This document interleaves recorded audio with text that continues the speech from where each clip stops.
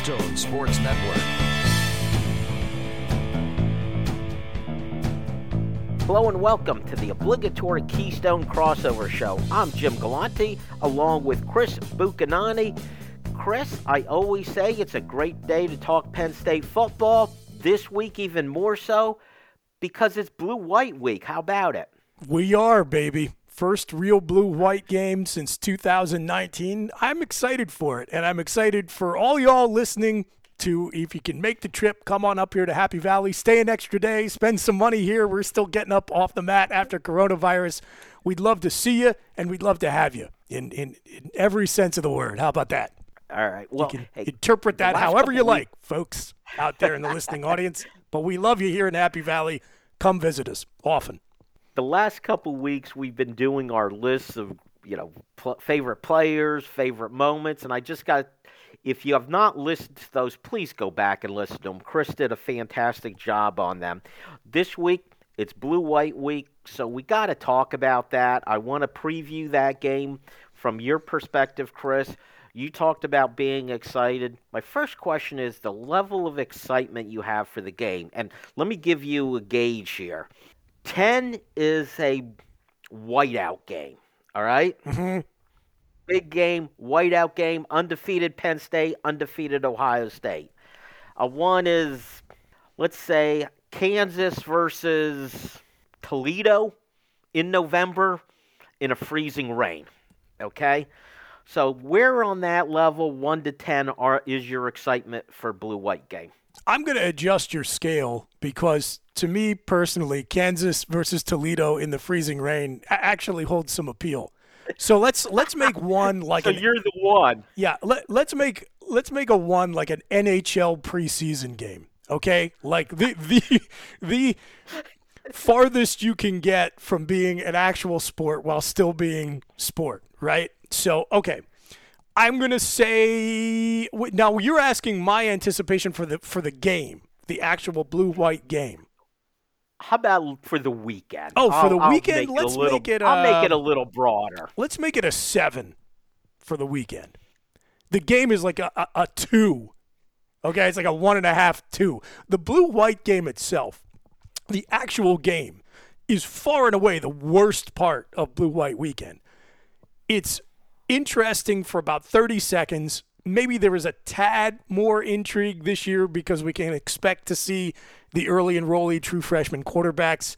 Even that, I think, is of very, very limited utility, and it gets boring very fast. But everything else about it, I love. As I said on one of the previous crossovers, it's a top 5 holiday for me, Blue-White Saturday. And this is the first one, as I mentioned, in nearly 3 years. So I'm stoked for that. So am I, and I think that is the nature of the reaction from most Penn State fans. It's an opportunity to get back to State College. And there may be people who haven't been there in a while because of everything going on. It's a chance to tailgate again. It's a chance to walk downtown. Those are the things that I look forward to. And, I admit it. I've done it already where I've come in for the blue-white game, been tailgating, fully anticipating walking in to watch the game, but I just never get there. The tailgate is too good to walk in and watch lousy football game. Yep, been there. I think most of us have. All right, let's talk about if you do wander into the stadium, okay? If you do get there, what is it you're looking for in the game? Yeah, that is a truly loaded question because I'm trying to come up with an intelligent, non-generic answer, and I don't want to be honest, though I guess I should be, the real answer is nothing. I'm truly, Jim, I am not expecting anything out of this game for a variety of reasons.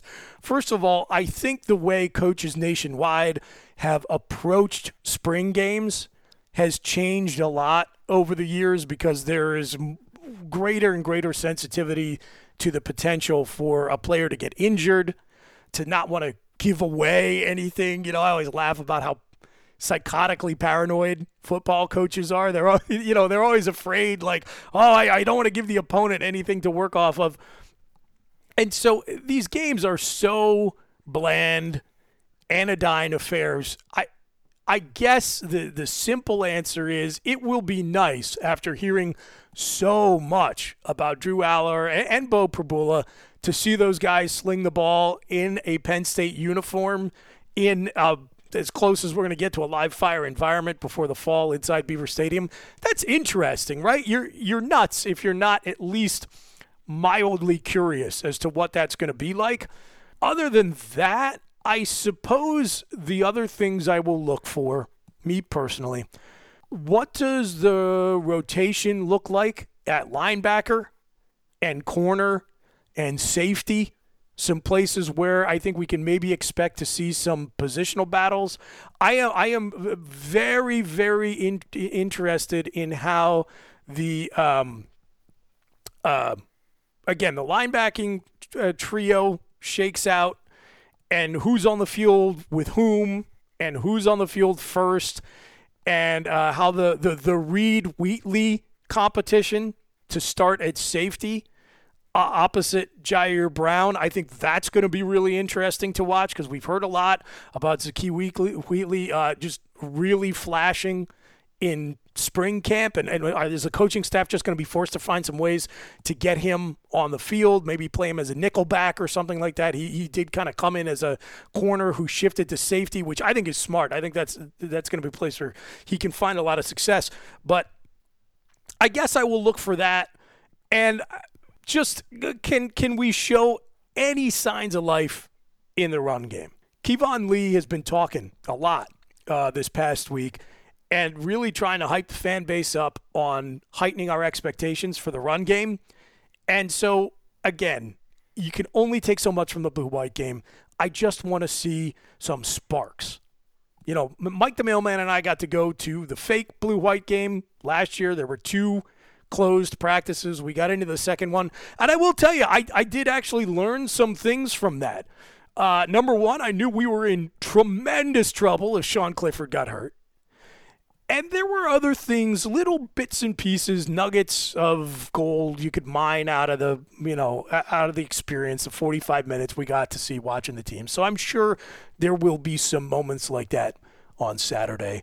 But, I always say I've gone to most of the blue-white games over the last 30 years. And I can tell you, out of all those experiences, I pulled 3 things that had any kind of meaningful connection to the season that was to come out of all of those games. And all 3 of them had to do with the quarterback position. One of them, as I just mentioned, was the lack of depth behind Sean Clifford last year, and that wasn't even a real blue-white game.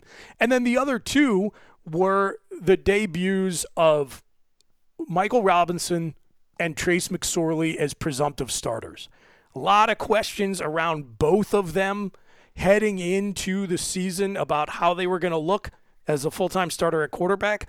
And the performances of both of those guys, Michael Robinson had a really sloppy day. I think the game actually ended up getting called before the end of the fourth quarter because the weather was so bad, which fortunately it looks like is not going to be the case here this weekend, despite the 2 inches of snow we had on Sunday into Monday.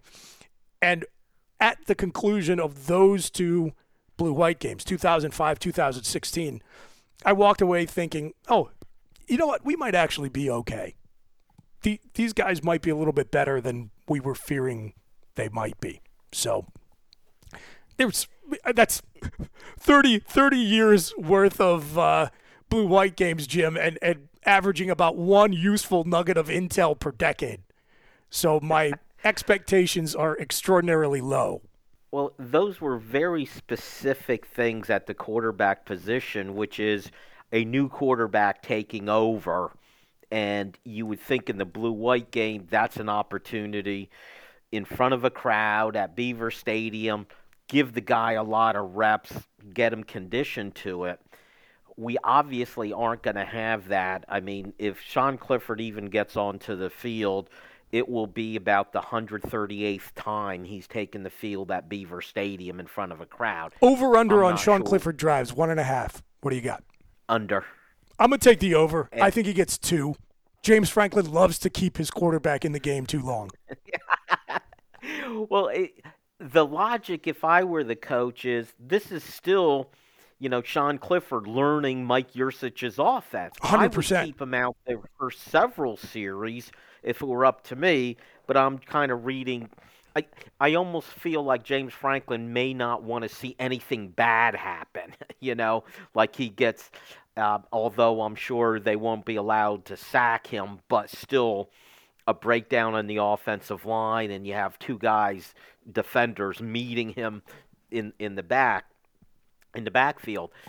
Uh, so it then becomes, for me, do any of the young guys show something? And I suspect Christian Vayu will be the backup.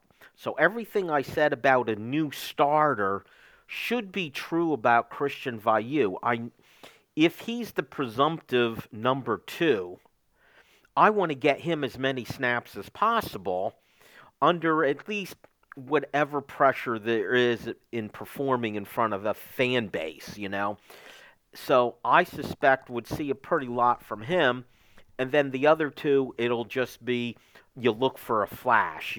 Might we see something from Drew Aller that shows us that big arm he has? Mm-hmm. Might we see something from Bo Prabula that shows a little bit his creativity in the backfield? The other thing, and you alluded to it a little bit, was seeing something of a running game. I'm not sure Kevon Lee can do anything, especially in the blue-white game, that's going to bowl me over. I want to see Nick Singleton. Sure. I want to see something from him. And Katron Allen also. The new guys, Mm-hmm. do they give them enough reps to, show something? Do they, or do we get to the walk-on running back who, I was going to ask you the odds on who the blue-white game would be MVP, the over-under on it being an obscure walk-on running back, which seems to be the case for most blue-white games. For sure, right? Yeah. You know what? I am not prepared to go that deep into the depth chart. I'm sure there is somebody who sits below Tank Smith in the pecking order, so I guess I'm just going to pick that guy. The Nick Uri Award for deep depth Penn State running back to emerge in the blue-white game. So yeah, I don't really I couldn't tell you. Go look up the depth chart. Find Tank Smith's name, look below him, and it'll be that guy. Well, I wanted to declare Tank the favorite, except I wasn't sure if he was still on the roster or not. As far as I know, he is. Yeah, and I mean, again, like I think Tank's too high in the pecking order, Jim, to be the blue-white MVP. And again, to your point about the running game, yeah, it'll be great to see these guys average more than 3 yards a carry if they can manage it. But then what's going to happen? You're not going to feel great about the O-line or the running backs. You're going to feel bad about the front seven if that happens. And so, yeah, you can just only take so much from these things. And another factor that has, in my view, even further diminished the value of the spring game as an indicator of what's to come in the fall is that the roster is going to look, potentially very different until we get to the end of summer camp because of the arrival of transfer portal guys we know are going to be part of the roster. And speaking of the transfer portal, I guess getting a chance to see Mitchell Tinsley for the first time, that's another thing I didn't think of. But that is actually something concrete you can hold on to and say, that guy's going to get to go out and run some routes and catch some passes. It'll be fun to see what he looks like in blue and white, repping the number 5 after Jahan Dotson, who is looking more and more like he could be a Thursday night pick in the NFL draft. That's exciting. And there's going to be a whole new round of transfer. You talked about is Christian Vayu going to be the backup going into the fall? I'm not even sure he's going to be on the roster. So after spring practice concludes, there's going to be more turnover on Penn State's roster, and there's going to be turnover on rosters all over the country, which means the staff's probably not done adding talent via the transfer portal who will impact this season. So again, come for the return to Happy Valley, come for the return to normalcy, come for the tailgating, for the friends and family, for the chance to be back inside the Beeve, and the last hint of football you are going to get for another 4 or 5 months. But if you were coming here to learn about the 2022 Nittany Lions, let me disabuse you of those notions right now. The thing is, when you look, though, my take on this kind of game is I'm looking for individuals.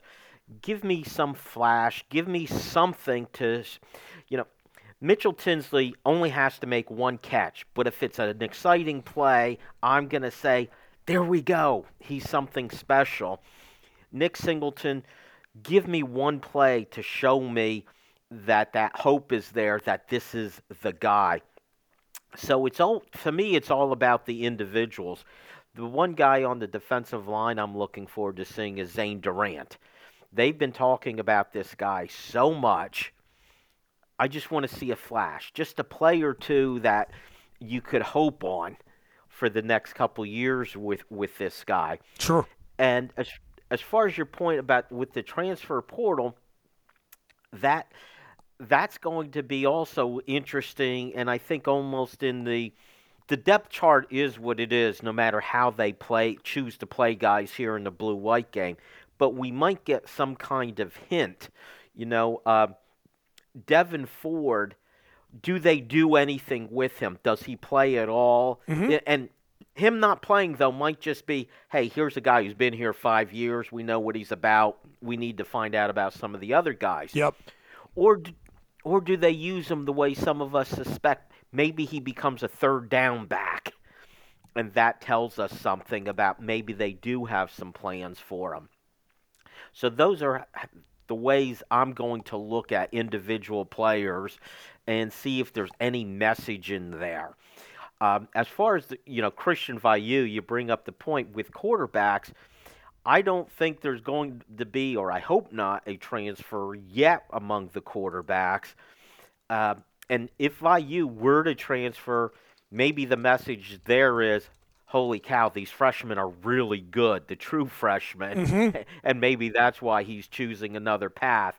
So as much as it may seem like bad news, and this is probably wrong of us to even use conjecture about that kind of thing at this point, but I don't think so, Jim. I have heard the conversation had pretty widely amongst fans and media speculating about what the quarterback depth chart is going to look like by the time we get to the fall.